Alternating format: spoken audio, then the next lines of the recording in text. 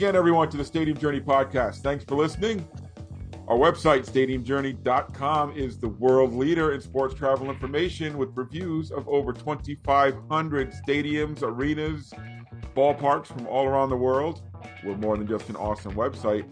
You can connect with us on our social media channels at Stadium Journey. Follow us, like us, retweet us, everything. You can find audio versions of the Stadium Journey podcast very easily. Pick up your phone wherever you search for your favorite podcast. Type in HIAC Talk Radio Network. We'll pop right up. If you want to watch video, you always distract me, Dan. You want to watch video versions? Hold on here. podcast, I'll do this. I might think you died or something. If you would like to watch video versions of the podcast instead of just listening, go to our YouTube page. You'll find it all there. And if you want to be part of our studio audience live in the Peanut Gallery, we record every other Tuesday night at 7 Eastern at danlaw.tv. And we got the gang all here tonight. Sometimes that's not as easy as it sounds, you know. You only knew. You could follow him at ProFan9. Mark Viquez, the Ballpark Hunter's here. Follow him at Ballpark Hunter. The above average comedian, Dan Calachico, is here as well. Follow him at DanLaw83. Are you showing off your new Proton Pack? Yeah. And I am Paul Baker. You can follow me at PuckmanRI. And we're recording this at the end of January. What's today? The 24th, middle of winter. Some of us are buried in snow. So, of course, where do your thoughts go? Where do your thoughts go? You think of baseball, right? So tonight, we're not going to just talk about the same old baseball like we usually do. We've got Shane Barclay here with us tonight from JapanBall.com. We're going to talk about some baseball in Japan and some of the fantastic trips and talk about their website and all kinds of good stuff, Japanese baseball. Shane, welcome aboard. Thanks for joining us tonight. Thanks, Paul. Thanks for inviting me on. I'm looking forward to a fun time here. Well, let's hope it's fun. Well, now you give us expectations to live up to. So, yeah, as you noticed, we're all in the darkness and Shane's out in the light. He's out on the West Coast right now having a good old time. So we really thank you for making time out of your schedule. So JapanBall.com, why don't you tell our listeners a little bit about the website? Sure, yeah. Our website is your source for all things Japanese baseball. If you have just a little bit of curiosity or are a serious fan of NPB, which is Nippon Professional Baseball, which is Japan's major leagues, I recommend you check it out. You can learn about the teams, you can learn about the stadiums. We try to profile all sorts of players and just historical things. And really just want to give content for people who have a thirst for baseball and are interested in baseball beyond just what's in the U.S. And if you're really into it, also on our site, at our core, Japan Ball is a tourism business. We offer baseball tours to Japan, as well as other international destinations. Japan's our flagship tour, but we go to Korea, Dominican Republic, Europe, and then specific spots in the U.S. as well. We're a baseball tour company, and we just like spreading the gospel of Japanese baseball because we love it. I think any baseball fan who gives it a chance will fall in love with it as well because it's a unique, it's the game we love, but it's a unique version of it. And I think most of the quirks and unique things about Japanese baseball are things that your typical baseball fan could appreciate definitely in a good way. I know a tour of the Japanese baseball leagues it's a bucket list item for me. So for someone who hasn't been exposed to the Japanese brand, what would you say is the biggest differences between what you see in North America, what you see over there? That's easy. It's the fans. The crowd is a completely different experience from the American baseball crowd experience or the North American experience. It's more akin to, I'd say, a combination of maybe a soccer game, how you'd envision in Latin America or other parts of the world where they love soccer, and a college football game with the organized cheering and the cheering sections and whatnot. It's 9 innings, 27 outs of locked in, enthusiastic cheering.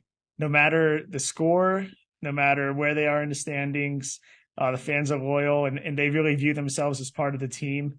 And just to get into a little more detail, so every player on offense, 1 through 9, has his own specific song, complete with lyrics and percussion. That, at the very least, the cheering section, the Owen-Don it's called, they're going to be, doing it at the top of their lungs. But most of the stadium is doing it as well throughout the entirety of his at bat.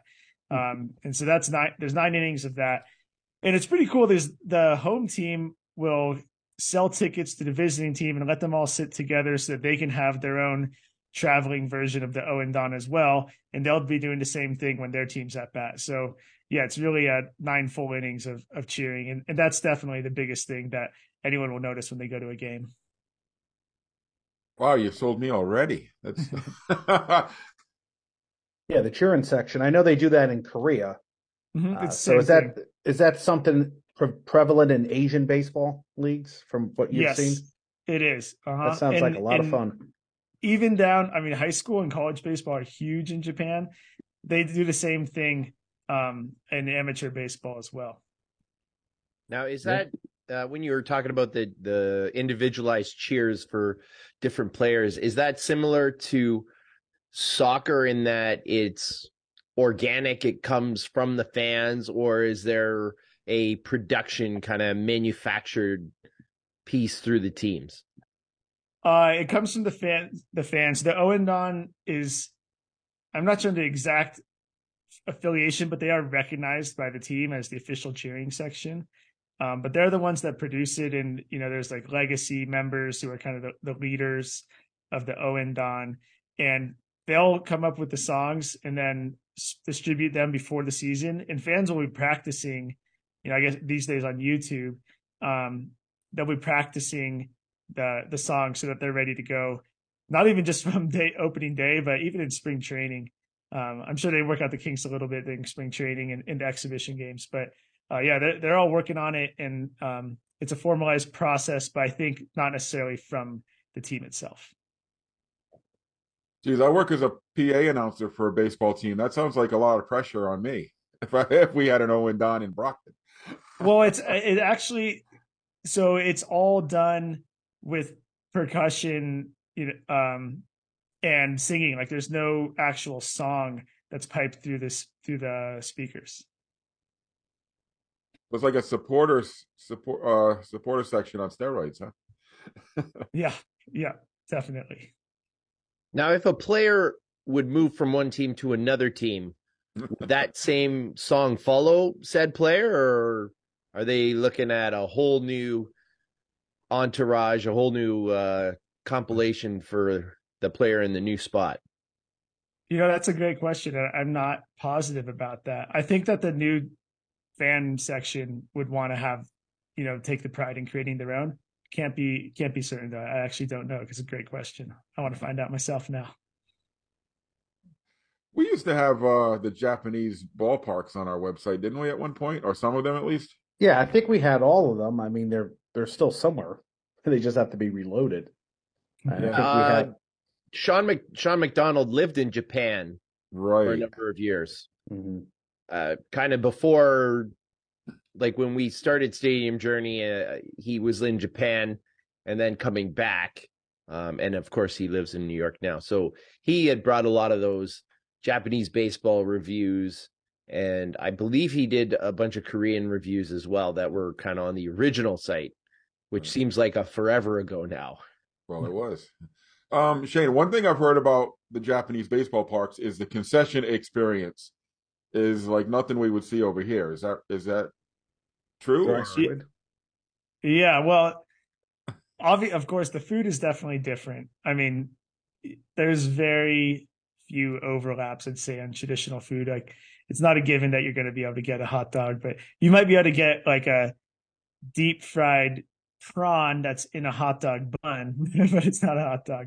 The like equivalent of a hot dog, I'd say, the staple, which is a pretty typical Japanese kind of street food type thing.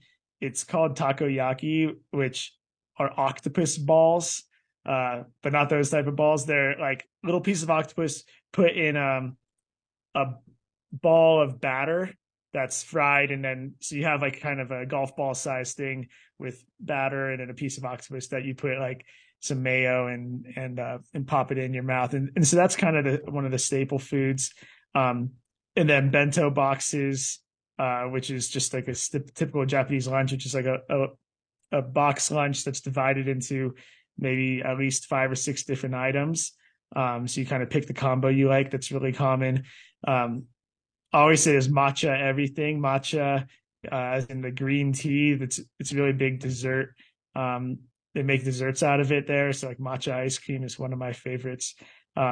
So the food is definitely different. The one thing about the concession experience that is definitely unique to Japan is the beer vendors.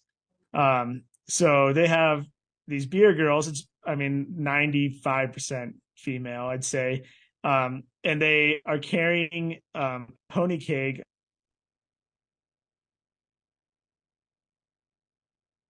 tap, and they're pouring fresh draft beer at your seat.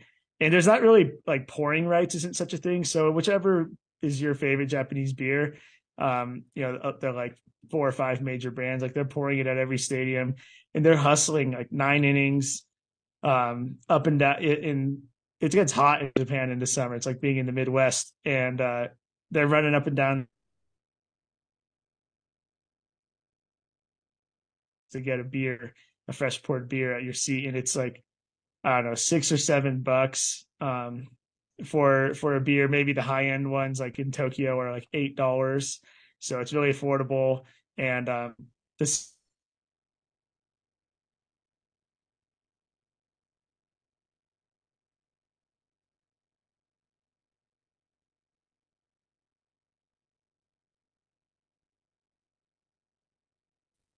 That's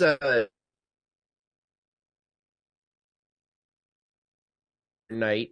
They have hot chocolate. Yes. With on the like the jetpack. My wife always called it the jetpack of hot chocolate, where the guys run around with.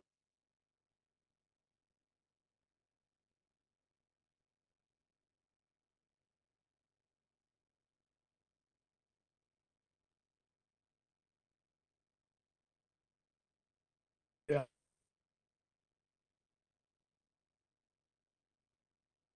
If that's possibly. That's a good question. I saw that. Giants are my home team, and so I've had plenty of nights in the bleachers there, freezing my butt off, and that hot chocolate goes by, and you got to get it, And then they have the whipped cream, and they pour that on. In Japan, they also do cocktails too, whiskey sodas. They also dispense. They're pre-made, so they dispense those. I should have mentioned that. Yeah, the big bourbon fans out in Japan. Yeah, from what all the distilleries tell me, it's like, we just sell our stuff to Japan. We don't even sell them to the Americans. Well, staying on concessions, when you go to a ballpark here, concessions are extremely overpriced, even in the minor leagues these days. What about in Japan? You said a beer was $6. What about those octopus balls? Is it something outrageous or respectable? The whole concept of charging you like crazy because it's the only option.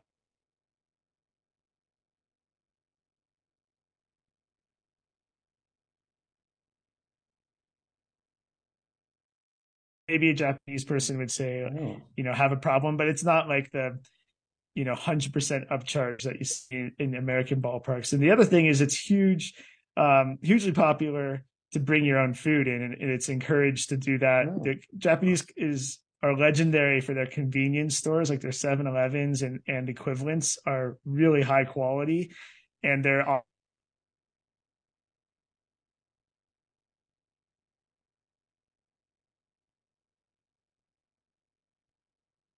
opportunity to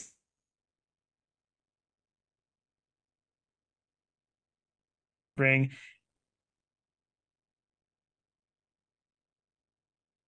in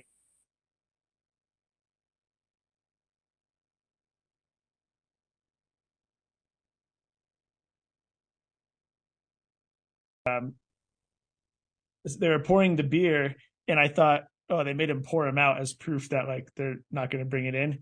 Turns out all they ask if you're going to bring beer in is you pour it in their cups, and then you walk in with the beer in a cup. So you such such a foreign concept here in the States. Yeah, exactly. I mean, even if you could bring, you can bring food to some ballparks, but beer is a no-no. Totally. I know the Milwaukee Braves did that back in the 50s, and they stopped and they kicked everybody off. But yeah, that is a strange concept to us, but it seems like that could make sense. I would love to bring my own beer, bring a 6-pack to a White Sox game instead of paying $11 for a 20-ounce. That's all over every ballpark. That's okay. Well, yeah, we can learn a lot from the Japanese Baseball League. Totally. Yeah. So with the beer crew and the kegs on their backs, do they do that also to reduce the trash? Like, are they refilling cups that fans would already have, or is that kind of a no-fly zone and fresh cup every time? They actually will give you a fresh cup. It is an interesting topic about the trash because that is definitely another unique aspect of Japanese baseball. I mean, in Japan in general, you don't see a piece of trash on the ground. You could spend a month in the country and you won't see a single piece of trash on the ground. And if you leave when you leave the ballpark, you won't see a single piece of trash on the ground either. And when you do go throw your trash away, I took a video of it last time I was there because it's just amazing. It's not just a trash can or just trash and recycling. It's like 8 different receptacles where you put your plastic in one, you put your food waste in one, you put your chopsticks in one, you put your bottles and cans in one, and every single person diligently separates the trash. You pour your liquid into like a drain spout before you put your cup away. And one time when I have a couple funny stories about that. One time, one of our guests, he knew that peanuts were probably hard to get, and peanuts are his favorite ballpark snack. So he brought a bunch of them, and he shared them with our group. And so naturally, everyone started doing what you do with peanuts at a ball game. You just start dropping the shells on the ground. And one of our hosts, who's a Japanese woman, who's like, always trying to make sure that oh my gosh, she about had a heart attack and immediately was like, pick those peanuts up. You're going to make us look like ugly Americans. And, everyone was just shocked, but you just kind of get used to it after a while. And the other one I had was I was leaving a ballpark and I just exited the gate or was about to exit the gate. And I saw a group of guys who were like fish swimming upstream, trying to work their way against the crowd exiting the ballpark. And I was like, I thought they had a lot of determination on their face. And I kind of like took a look at them. I was like, what are those guys doing? And I kind of thought that maybe there was a giveaway of some sort at the gate, or they're handing things out and they missed it because they were trying to fight back upstream. Like they needed to get something. And so I stepped aside to watch them just in case there was a giveaway or something like that. And I found that they were just fighting their way to the trash cans by the gates. They could throw their trash away. Now there's something you wouldn't see in America. That's for sure. Maybe Canada. Sure. Yeah. I can't find trash in Toronto either. I mean, maybe certain sections, but it's there. It's there. Okay. Canada's always been very clean compared to what I've seen. Wow. So those are just a couple differences. And I know some ballparks that I visit, like St. Paul, they had the whole thing of recycling and teaching people where food and waste go. I don't know if you remember that. In other ballparks I've seen, some of their helpers come out with garbage bags, and they go up and down the aisle and they throw away. So, anything we can learn from Japan about how to keep the ballpark clean, especially throwing peanut shells on the ground, because that has to be a pain in the butt to clean up for any ballpark. As someone service. who worked in a ballpark for many years, peanut shell. When some teams, the new trend is going peanut free. I welcome it 100% because cleaning up peanut shells was the biggest pain in the neck out of anything, out of all the other garbage that you come across in a ballpark. Peanut shells, man, they get everywhere. Well, I know the Florence Yalls. I don't think they were the Florence Yalls yet. They were one of the first. I think they might have been the first stadium to go peanut free. I know Hartford did, right? Yep. Soon after, and the GM said, yeah, part of it is just cleaning up peanut shells. I mean, that's probably just as big of a concern than the peanut allergy. So yeah, this is great for us. It saves us so much time cleaning. And it's so accepted. It's so accepted here to throw peanuts on the floor. You go to a steak restaurant, you go not one of those Texas Roadhouses, or you visit Five Guys. Just chuck the peanuts on the floor, whatever. Yeah, the Japanese tourists would have a heart attack if they saw that. Yeah. Surprised somebody didn't come out with a little broom. Yeah, we should have a heart attack with that. We should. Why do we accept peanuts on the floor? The Japanese, I don't know if you guys saw in the World Cup, they're making the Japanese fans are making the news because they were picking up the stadium at the end. And that's a thing that's right. known in Japanese sports. Like when they travel the world, whether it's usually it's the teams, like you'll see, in, I don't know, the Little League World Series or, amateur tournaments where there's a Japanese national team, they'll be up in the stands cleaning up as a way of not because they're saying like, oh my gosh, I can't believe how dirty it is, but because cleanliness is something they value and they value the hospitality, and it's their way of showing appreciation of helping clean up. And so whether it's fans or players, you'll see that all around the world. So having a quick look at the Japan Ball website and going through the stadiums, a couple of things jumped out at me as being kind of different stadium wise from Japan to here. And one of the big things was the number of places that have still the sliding pits, which have been all but eliminated they are eliminated in Major League Baseball. There might be like one or two just old schools kicking around in minor league baseball. And it got me thinking that, it feels like we're in that stadium arm race again, where, at the very least, teams are talking about putting in millions and millions and millions of dollars into their stadiums, or it's time to build brand new stadiums. I mean, we've talked about it ad nauseum about like Atlanta, where the Braves built theirs. We've talked about, Texas and whatnot. Are the stadiums in Japan viewed the same? Like, is there that arms race? Is there that push to get newer facilities with more revenue streams and more luxury items, et cetera, that we have here? Yeah, good question. Because I'll start by this. No, that is not a concept there. The ballparks are pretty, just functional, I'd say. Okay. There is the newest ballpark is in Hiroshima, and that's the one where, if any of you guys would go to it, you'd feel like, oh, yeah, this is kind of looks like a modern ballpark as you know them to be. Most of them are, symmetrical, and none of them are that new. It's kind of like more of the, 70s era baseball parks. So it's a little bit of throwback in that way. So it's really, for the most part, it's just all about the fan and game experience. Like they haven't really started to do the whole stadium as an attraction concept. The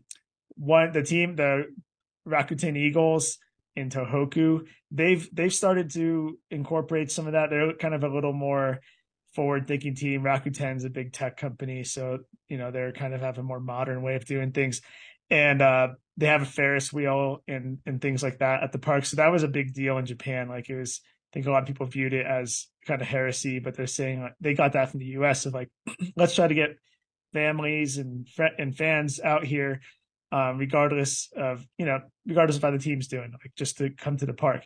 And then the reason why I hesitated when you first asked the question is that the newest ballpark that's just about to open, so Hiroshima is the newest until this year, is in Sapporo, the northern island of Japan, where the fighters play, and it is insanely beautiful. And if you look at the drawings, the renderings of it, it's about to open up, so there's photos of it now too, but it's unreal. It looks like it could, based on what I've seen, it could be at least be in the race with any MLB or any park in the world as far as the coolest park. Like it's incorporated into this huge development that's like a has nature and has this, I don't know, like the Minnesota Vikings have that big open window on one side. It kind of looks like that. Sapporo gets really cold, especially early in the season. So it's retractable. I'm looking at it. It's called SCon. Our site, we're working on the page for it for our site, so you might be looking for it there. We don't have haven't gone live with our page on our site for it yet, but SCon Field Hokkaido is unreal, and I'm kind of hopeful that creates a bit of an arms race, for better for worse. Sometimes it creates makes it more expensive and whatnot. But the fact is that in Japan, the ballparks are not they're not the attraction, and I think that they could do a better job with that. They don't have to go so extreme, but the fighters, I think, are going to really. I'm hoping that they do really well as far as the team's not very good, and I feel like people are going to show up just because of the ballpark. And if that happens, then I think other teams might take a cue from them, and hopefully we'll have a little bit of a new wave of ballparks in Japan. Yeah, it could be like the Camden Yards of Japan. Exactly. Just set the style. I wouldn't be surprised if it is, because it's just like so much better than all the other ones. No, I'm looking at the pictures here. It's not a dome. It's just like a roof that just opens up and slides over in separate pieces. And you're right, it is very stunning. And how big is that stadium? I don't know the seats on it, but all the parks there are all a little bit smaller than MLB standard MLB size. I think that one is a little more intimate, like maybe into 30,000 somewhere. 35,000, yes. Yeah. Which that's a good size for a ballpark. I'm all in some cities here. That. Yeah. So which Japanese stadium would be kind of like the classic, like the grandfather, like the one to see? Probably not like Wrigley Field or Fenway in age, but have that status. I'm glad you set me up that way, because they actually have two ballparks that are about 100 years old. And so those are the two that come to mind. So the first one is Jingu Stadium, or Meiji Jingu Stadium. That was built in the 20s, I want to say. And it was built for college baseball to host their big tournament, because like I said, amateur baseball is really big there. And actually amateur baseball was huge and was the biggest show in town for most of baseball's existence in Japan, which is 150 years. 1872 is when baseball started in Japan. And then it was an amateur game for most of its existence, and college and high school baseball were all the rage. So they built Jingu Stadium, and they also built Koshien Stadium, which they built that for the high school baseball championship. So Jingu Stadium is home of the Swallows in Tokyo, and Koshien Stadium is home of the Hanshin Tigers farther south in Nishinomiya, which is kind of by Osaka. And those are the historic ballparks. Koshien has ivy on the outside of the stadium, so it kind of has that in common with Wrigley Field. They're the two of, I'm sure it's less than 5. I don't know, maybe they're the only 2 ballparks that are still being used for professional baseball that well, I guess I'm going, but my point is Babe Ruth and Lou Gehrig played there. So you have Fenway, you have Wrigley. I know Ruth played in Wrigley, because I think that's where he did his called shot, right? But that's where it was. And of course he played in Fenway, but he played in these 2 ballparks too. And I think that those might be the only 4 that are left. Maybe there's another one out there. It's interesting. I like looking at your pictures of Jingu Stadium. I would never ever guess that was built in 1926. Yeah, it looks like a 1970s era stadium. Yeah, they've renovated it a little bit, and actually there's a petition going around to save it, because there's this obnoxious development project where they want to tear it down, and the people are trying to fight back because of all its history, and it would really ruin it's not going to be a beautiful stadium. It's about the development around the park more so than the park. So it's nothing. Like you said, it's, when you look at it, it's nothing amazing, but the history there is amazing. And Koshien, though, is really the one. Like, if we're talking about the one ballpark, that's the one. It's got the it's got the most history and it's the most unique. It's got an all dirt infield, which is, as far as I know, it's the only pro ballpark in the world that's all dirt. So that in itself, you just see it, you walk up and it's interesting. But that dirt is like hallowed dirt, and mostly, or pretty much 100% because it's home of the high school baseball championship. Like I said, it's called the Koshien Championship, and that is by far the biggest sporting event in Japan every year. It's like a combination of March Madness and the Super Bowl. And I say that because in format, it's like March Madness. It's a single elimination event that like encompasses the whole country. And then like the Super Bowl, just as far as prestige and how big a deal it is. And the Hanshin Tigers, which are probably the number 2 most popular team in Japan, gets sent out on the road for a couple weeks every year and playing on road games or in alternate home stadiums because the high school baseball takes precedent. And the stadium was built about 100 years ago for the sole purpose of high school baseball, and they're respecting its origins. And one other thing that kind of jumped out at me about the stadiums when I'm looking at your pictures, the amount of foul territory in each of these parks. Now, is that a result of, like, I know when you say a lot of foul territory here, you would say probably Toronto and Oakland as a result of being like a multi-purpose design stadium. Were the stadiums there, or are they designed for other purposes as well as baseball, or that's just kind of the way they've done it?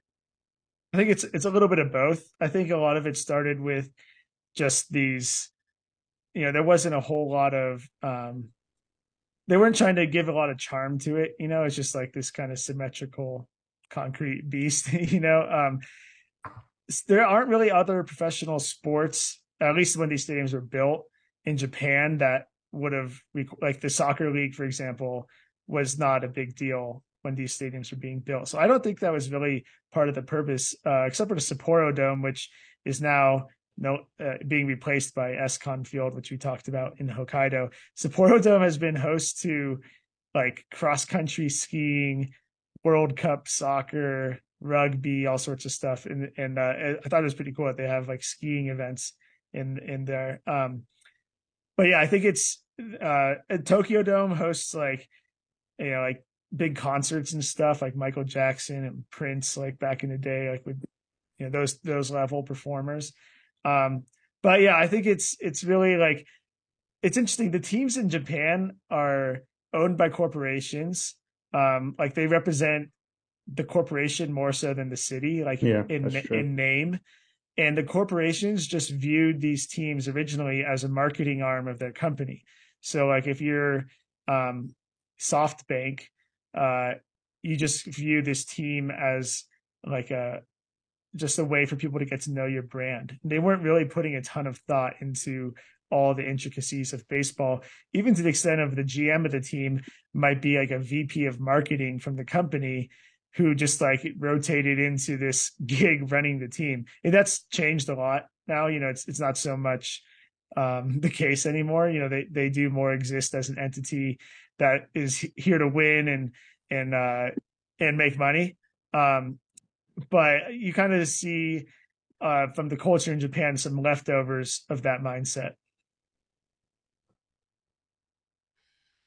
So I'm looking at the map of the 2 Japanese leagues, and that's like the equivalent of the American and National League, right?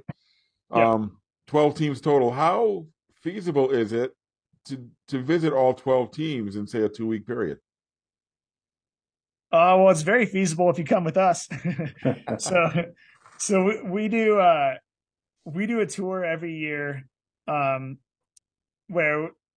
the way our tour is set up to Japan, like we do an annual trip at the end of the summer to Japan, at least one, but our flagship tour, if you do the whole thing from start to finish, it's usually maybe, I think this year will be 16 or 17 days. You'll see all 12 teams play a home game. So you can knock them all out in one trip. And it's not easy putting that together because, the schedule is different every year. You can't just replicate the same tour every year. But the bullet trains are what make it possible. You can cover the whole, and we'll take one flight usually per tour, and that's up to Hokkaido, where we talked about. And they're actually building a train eventually to get up there. But for now, you got to fly. It's a short flight. But you get 5, maybe 6 teams. You could do a day trip from Tokyo. There's 3 teams in the Osaka area. So you can knock them all out. And most people who come on our tours, that's a bit much for them. And maybe they have the goal of doing all 12, but they don't have maybe the time or money to do them all at once. So we divide our tour into 3 segments and then plus a Tokyo only segment. So really 4 choices where people can kind of pick and choose how many games they want to go to. And the main tour this year will be, I think, 8 games. And then you can do 2 game segments. So you can do 2 games, you can do 8 games, you can do 10 games, you can do 12 games, or you can do the 5 games in Tokyo. And that's like the way we offer it up to our guests. And we'll have a handful of people every year who do the whole thing. And then they get into the Japan Ball Hall of Fame if you see all 12 ballparks. So then that's a little carrot at the end, other than just having those notches on your belt. At the end of that 2-week time period, are you just dead, worn out, tired, or is it doable? I mean, I know it wouldn't be like trying to do like the whole American League in 2 weeks. That'd be impossible with the distances. But you definitely are. You definitely are tired, and we can't have too many off days because we also have to be respectful of people are flying to Japan for 2 weeks. So you can't make it like a month-long trip. The one thing that definitely works in our favor is you're going north-south and you're not changing time zones. There's only one time zone in Japan. And then we try to do it so that, for example, I said there's five or 6 teams in Tokyo, depending how you want to cut it up, where you could see them just in a day trip. So we'll try to keep a base in Tokyo, a base in Osaka, and spoke out from there as much as possible so that it's not packing up your luggage every single day and going to a new hotel. But there is a lot of that. And we just treat it as this is a baseball road trip, like we're hitting the road. We're all in this together, try to pack light, hop on the train. And the trains are so easy and smooth, so you can sleep and you don't have to do the whole check-in and all that like you would for an airplane. So, on our tour, it's my job to make it as smooth as possible. So like you can do it on your own if you want, but like if you pay Japan Ball to do it, then we're going to make it so that you can kind of relax and not stress and just follow directions, just like, okay, we're going here today. And we still give you plenty of time if you would like, if you don't want to just nap to explore the cities we're going to. But we try to say like, hey, we're going to the game. This is where you want to be for the hotel, for the game. And then for checkout is what time you got to be there. We try to build in as much freedom because I don't want to be doing the whole, like, hold the umbrella and everyone follow me. And you can't make a move without being with the group. We try to incorporate freedom within that journey that we're on. How long have you been putting on these trips, Shane? So Japan Ball's been doing it since 1999. Bob Bavasi was the guy who founded the company from the famous Bavasi family. He founded the Everett Aqua Sox, and kind of his whole family was in kind of baseball operations and GMs and all this stuff. But Bob was like, I don't want to be able to get fired from my job. So he goes more of an entrepreneur, and he started Japan Ball in 1999. And actually going back to our first, what we first talked about, his first idea was he wanted to bring minor league baseball operators to Japan to teach them a thing or two about how they do it in Japan. And so that's how it started out. And then he quickly just moved to bringing fans over to Japan. And I worked with Bob's brother, Bill, who is the former GM of the Mariners and Angels. I worked with him at Major League Baseball in the commissioner's office. And in 2018, I was looking to leave back home for California. And I really wanted to do something in baseball tourism because in my job, I really liked organizing events and trips. And so he introduced me to Bob, who had get some mild sauce. And so Bob taught me, he said, hey, I'll teach you about baseball tourism and come on one of my tours and I can show you what I know. And I didn't realize at the time, but he was looking to get out and retire. He had just bought a boat, wanted to sail. And so I took over Japan Ball after doing a few trips as a guide in 2020. Right before COVID hit, I took over Japan Ball. So that was awful timing. But so I've been doing it for, I guess, COVID, counting those COVID years, 5 years. But I'm excited to get back because we haven't been able to go to Japan since the end of 2019. And in the meantime, I've been expanding to other countries that we were able to go to. But Japan is where it's at for us. So can't wait for that. That just sounds like an amazing trip. That is something I've always dreamed of doing. So I may have to keep in touch with you after this podcast. Yeah, please do. So you were talking about expanding into other countries. What other places does Japan ball cover? Korea, correct? Yeah, Korea. KT Wiz. We're going this year. It's going to be a quick trip to Korea. The idea is to just go to games in Seoul, and there's a bunch of teams in Seoul, so you can go to 4 different ballparks there, and that's in conjunction with Japan. So what we're offering for our guests is, I mean, if you really want to do it, you could do Korea and then do the whole Japan trip. That would be about 3+ weeks. But we have it set up so that you can do the Korea trip, which is like, I think it's going to be 5 days, 4 games in 5 days, something like that. I'm about to confirm them this week. That's why I don't have the full concrete info, and then you can hop over to Japan and do a couple games in Tokyo, or do the main tour, and kind of, like I said, they have these different tour segments, so you can chop it up how you want. But just kind of do an Asian baseball trip. And we haven't done a whole lot in Korea, so that's why I'm just starting off slow. And eventually I'd like to get to the point where you can see all the KBO teams. But right now our focus is on getting back to Japan. So there's Korea, the Dominican Republic. I used to live and work in the Dominican Republic for Major League Baseball, and I studied abroad there. It's like a second home to me. And that was actually my original, when I left MLB, I was looking to do baseball tourism to the DR, bringing teams there and whatnot. And so we do tours there for the Winter League, and then we go and go to the MLB team academies. And it's a really open baseball culture there. And I have a lot of friends and former colleagues and whatnot. So we're able to get a really I say it's like a deep dive into Dominican baseball machine when we go to DR. And then we have Europe. We're making it every other trip. There's a thing called Honkball Week. Honkball is baseball in Dutch. It's an amazing event. We went there this past summer, and when it comes back to Harlem in 2024, we'll go back, and I'm hoping to combine that with a jaunt over to either the Czech Republic or Germany. And then we have the USA as well. So try to keep it a little more unique for the USA ones this year. It's Washington State, going to minor league games, major league games, independent league games, and then hopping up to Alaska for the Midnight Sun game. So the Midnight Sun game, I'm super pumped for, and I haven't been yet, but I feel like should be on everyone's baseball bucket list. We've discussed the Midnight Sun game a bunch of times on this show, yeah. And I think that's how you and I got in touch because exactly. of the Midnight Sun game. Mm-hmm. Yeah, I think we had the PR / radio play-by-play. Oh, what the heck was her name? She's with the Portland Sea Dogs now. Emma Tiedemann. Emma Tiedemann. I think she worked up in Alaska for 1 year. Have any of you guys been? No, it's fun. Just getting to Alaska is kind of a pricey trip, and I looked at it during the COVID years and then the year after, and you couldn't even rent a car. It's not a very good looking ballpark. I mean, the experience is there. It's just, it looks like a art director set from some reason, but that's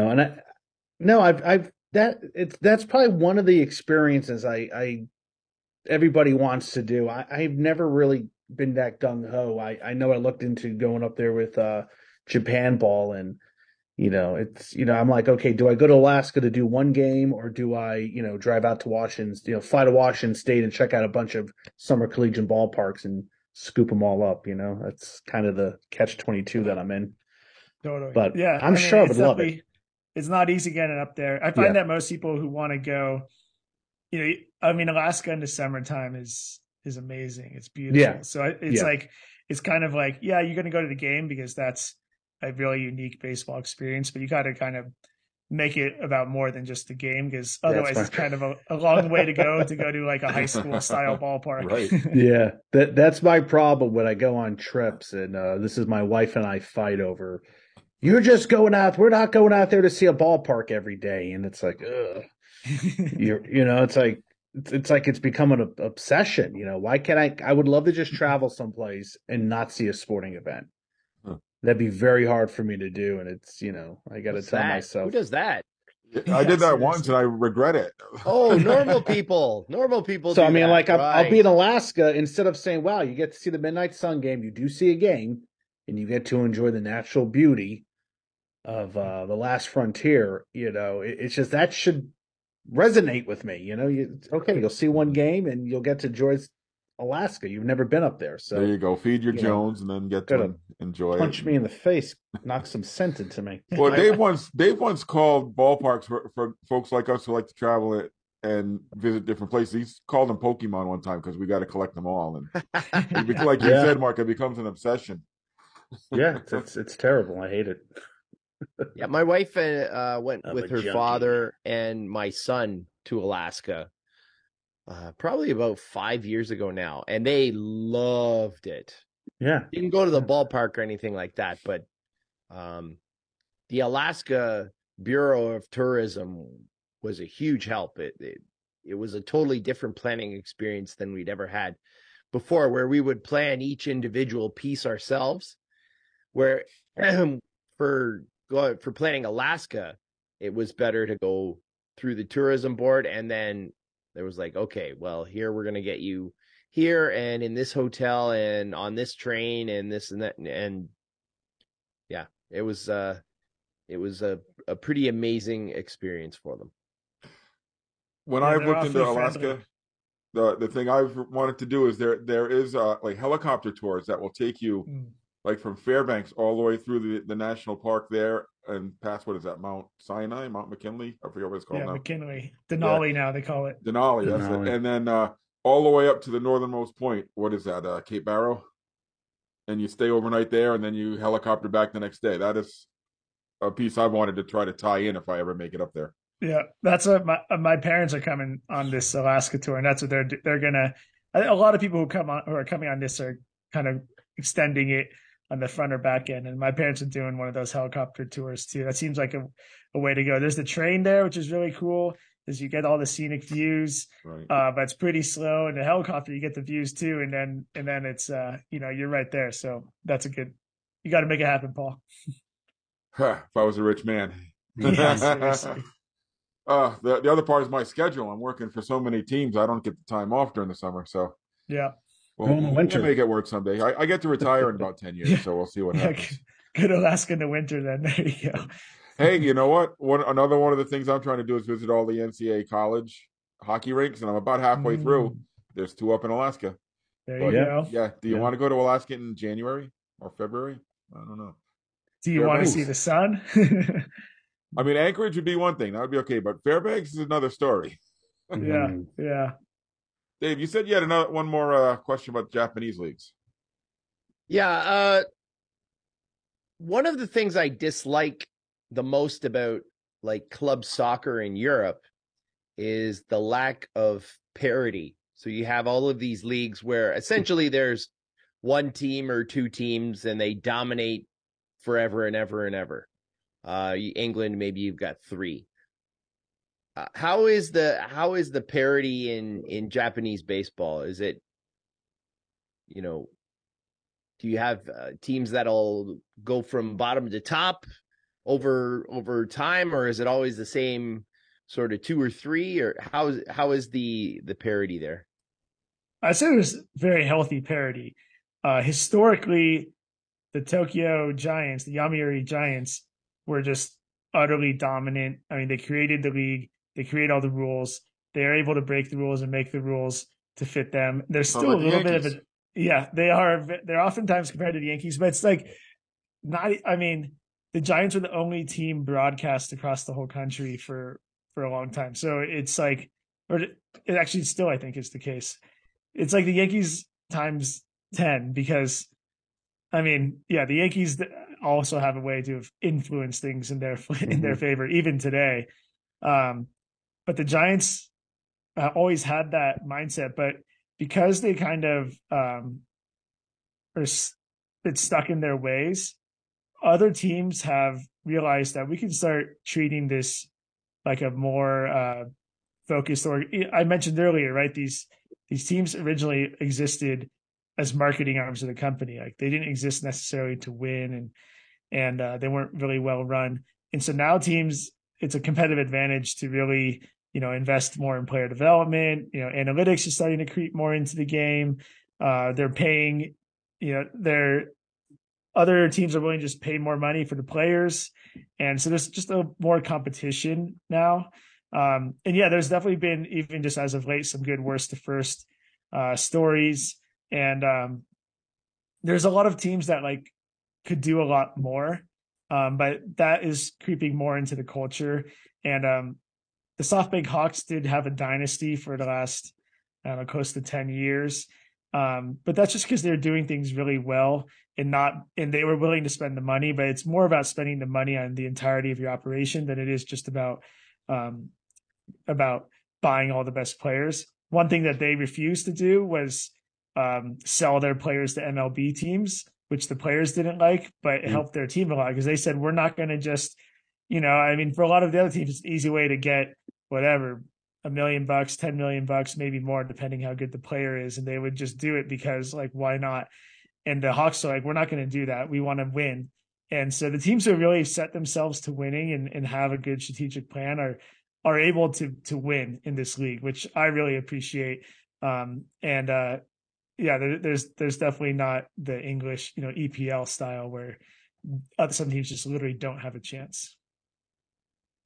What is the setup there? Is there a minor league for the Pacific and Central leagues like there is here, or how do things work? I know there is, but it's there's a lot that they could do there, and when you hear, well, I'll just say this: I think as far as getting a competitive advantage, that's one thing teams could really do to get an advantage is have more minor league teams.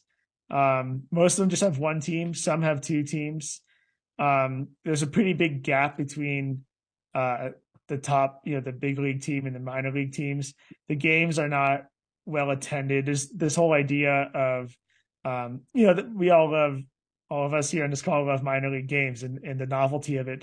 That concept doesn't really exist in Japan in the same way. So, yeah, minor league baseball is not such a big thing. And I think that's a big opportunity from a fan and business perspective, but definitely from a baseball perspective to really like get more players into the system and invest in developing them to help the big league team. All right. So since you're on the Stadium Journey podcast, Shane, we're going to put you to the test here. What are some of your favorite ballparks you've been to? And we're talking anywhere, not just Japan, not just United States, anywhere. Yeah. Well, I definitely say, we talk about San Francisco. That is Oakland and San Francisco are my home ballparks.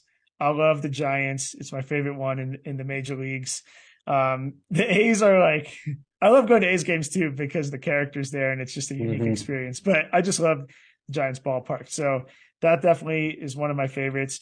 In Japan, I love Jingu Stadium, which we talked about because the fan experience and they're kind of the little brother to the Giants, and it's just a nice outdoor ballpark right in the heart of Tokyo. Elsewhere in the world, I love Estadio Tetelo Vargas in San Pedro in the Dominican Republic. It's not the most amazing stadium, but San Pedro is like the soul of baseball down there. Like it's just, baseball is in the water in San Pedro de Macorís. Which is the full name of the town. So that definitely comes to mind. And the San Jose Giants, which is really my true hometown ballpark and have a lot of nostalgia growing up, going to games there. So I don't know, those are just rattling some off the top of my head, but I've been to ballparks all over the world and I love them all for different reasons. Absolutely. That's why we visit so many, right? That's why we have a website called Stadium Journey. That's why we have websites called japanball.com. So I guess before we wrap up, Shane, let me give you a chance to peddle the site, peddle your social media. Where can people get in touch with you if they have interest in some of these fantastic trips that you're putting out? Well, you mentioned japanball.com, so that's a good starting point. If you're interested about our tours or about getting our Japanese baseball newsletter, You can sign up for our newsletter on japanball.com. That's a good way to keep in touch, and I send out updates of our tours there. We're on social media, on Facebook, Twitter, Instagram, YouTube. All of those, our handle is Japan Ball. Technically on Instagram it's Japan Ball Travel, but if you search for Japan Ball, you'll find us on any of those. We're putting out content just to help people know about how awesome Japanese baseball is and some interesting stuff, and then of course promoting our tours and different things we got going on with Japan Ball. So this year coming up, we have the Washington State and Alaska Midnight Sun Game Tour in June. We have Japan and Korea in September. We have the Dominican Republic in November. We're going to go to Okinawa, the island in Japan, for spring training next February. And then we'll go back to the Netherlands for Honkball Week in next summer. So if anyone is even remotely interested in going on any of those tours, give us a follow, sign up for the newsletter. You can sign up on our site for, we have it's called the no obligation interest list. You just put your name in and kind of let us know you're thinking about it. And then that way we will keep you informed of all the updates, and you don't have to put a deposit down or anything for any of our tours. That way you can just kind of keep it in mind. I understand that a lot of people, it might not be this year. It might be 2 or 3 years or even 5 or 10 years till they can come on one of our tours based on the investment in time and money. And that's totally cool. Just follow us and keep in touch. And when you're ready to come, we'll be ready for you. Shane, you brought up one thing we didn't even touch on, which is just really fascinated me that I would have never thought of, is that you talked about the Japanese leagues having spring training down in the southern island of Okinawa. I wouldn't thought about Japan doing the same thing there that we do here with Arizona and Florida. That was really interesting. I mean, it's just a matter of the weather, same thing. Right. Japan gets pretty cold depending how far north you are, but so the teams go down to Okinawa in February, just like the American teams. And it's similar. And there's the backfields. It's free. You can watch them practice. They play only day games. Lots of them are just scrimmages, but they have some proper ticketed games. It's not such a big tourist thing. Spring training has blown up in the US. It's still awesome. I love spring training, but it's kind of like going to spring training in, 70s or 80s or prior. That's kind of how it is in Japan. So I'm really excited to bring a group there next year. Yeah, you think about it, like I think in Sapporo, especially up in the north, that's cold enough that they had an Olympics there in 72. Yeah, so. Exactly. Yeah. So, all right, great stuff. And japanball.com. And that's how we got in touch, like I said. And I'm on your newsletter now. It comes out and it's very informative. It's really a pleasure when I get that in my inbox every week or so. Yeah, well, thank you for reaching out, Paul. Yeah, I appreciate that very much. Appreciate the opportunity to talk to you guys and meet you all. Hopefully I can catch a ball game with one or all of you at some point down the road. I appreciate what you guys are doing a lot. The resource that you guys provide, a lot of people in our community use it. And we have a lot of ballpark chasers that come on our trips. And so, you all are part of the family. And, all right. That's it. We aren't really competition. That's all we need to hear. Part of the same family. Do you hear that? We're part of the family. We're moving in the basement. Yeah. I am in the basement. All right. So, Dan, you got anything going on the next couple of weeks besides your crazy work schedule? And where can our listeners follow you? You can watch me slowly go insane. Nice. Or quicker. Awesome. Dan Lloyd. Got news for you. It hasn't been a slow trip. Fair enough. Mark, how about you? That's probably true. Yeah. Any stadium journeys on the itinerary, and where can our listeners follow you? I'm gonna check out some college basketball in Cincinnati and Xavier. Hopefully do a double header that day. And that's the only thing that's on my list. Could do some local Indiana high school venues this weekend. We'll just see how scheduling is. Check out Ballpark Hunter on YouTube. Subscribe, like, comment, tons of videos. And this week, it's a little hockey, Lehigh Valley / Wheeling Nailers. You can check out that video. And you can also follow me on Twitter, where I always seem to be posting something of interest. So find me there at Ballpark Hunter. I loved Wheeling. It had such a 70s vibe to it. Yeah, Wheeling was fun. Wheeling was like an ideal size for that city, that league, and it was a good vibe. Great pizza down the street. So yeah, thumbs It up. was close. Dave, you got anything planned, and where can our listeners follow your adventures? Yeah, this Friday, it's a brand new hockey facility for the Brock Badgers, Canada Games Park. So I'm looking forward to that it's in Thorold, which is like across the road from St. Catharines. Got some Waterloo Warriors, either hockey or basketball coming up. And of course, some Wilfrid Laurier Golden Hawks hockey and basketball. The end of the season's coming up real soon. And I think I might just sneak down to Niagara to catch some Niagara Purple Eagles basketball. So you can follow some, none of that at ProFan9 on Instagram and Twitter. And as for me, you can follow my stadium journeys on Twitter and Instagram at PuckmanRI. It's the busy season for this PA announcer, so I will be at UMass Dartmouth. I've got several basketball and hockey games. I've got a couple Brown hockey games coming up and a couple of Boston Pride games coming up. I may sneak out. I actually have a day off next Sunday. I may head down to the new basketball arena at Fairfield University, and I may be heading up to UMass for a basketball game, but that's all depending on if I'm not, dead tired. So, like I said, PuckmanRI for those. And remember, folks, you can find all of our stadium reviews, all 2,500 of our stadium reviews, news items, and other feature stories on the website, the mothership, stadiumjourney.com. It's new and improved. I hope you're enjoying all the work that went into that. Connect with us on our social media channels. We're at Stadium Journey. Again, if you're looking for audio versions of this podcast, say you want to listen on your way into work, search HIAC Talk Radio Network wherever you look for your favorite podcast, and you'll find us. If you're looking to sit down at your desk and goof off at work and watch a video simulcast, go to Stadium Journey's YouTube page, and we'll be there. And you can join us for our live streams every other Tuesday night at 7 Eastern at danlaw.tv. Gregory, I'm sorry we didn't include your stuff on peanuts. Gregory had some interesting other reasons why ballparks don't like to have peanut shells hanging around. We'll be back in 2 weeks. Mark, you've got a guest book for us, a graphic artist and the designer of the Charlotte Knights logo, among others. His name slips my mind. What is David Ruckman of David C. Ruckman Design. All right, that's February 7th, 2 weeks from now. And as always, thanks everyone for your support. Shane, thanks once again for joining us tonight. This is a great conversation, and I really want to go to Japan now.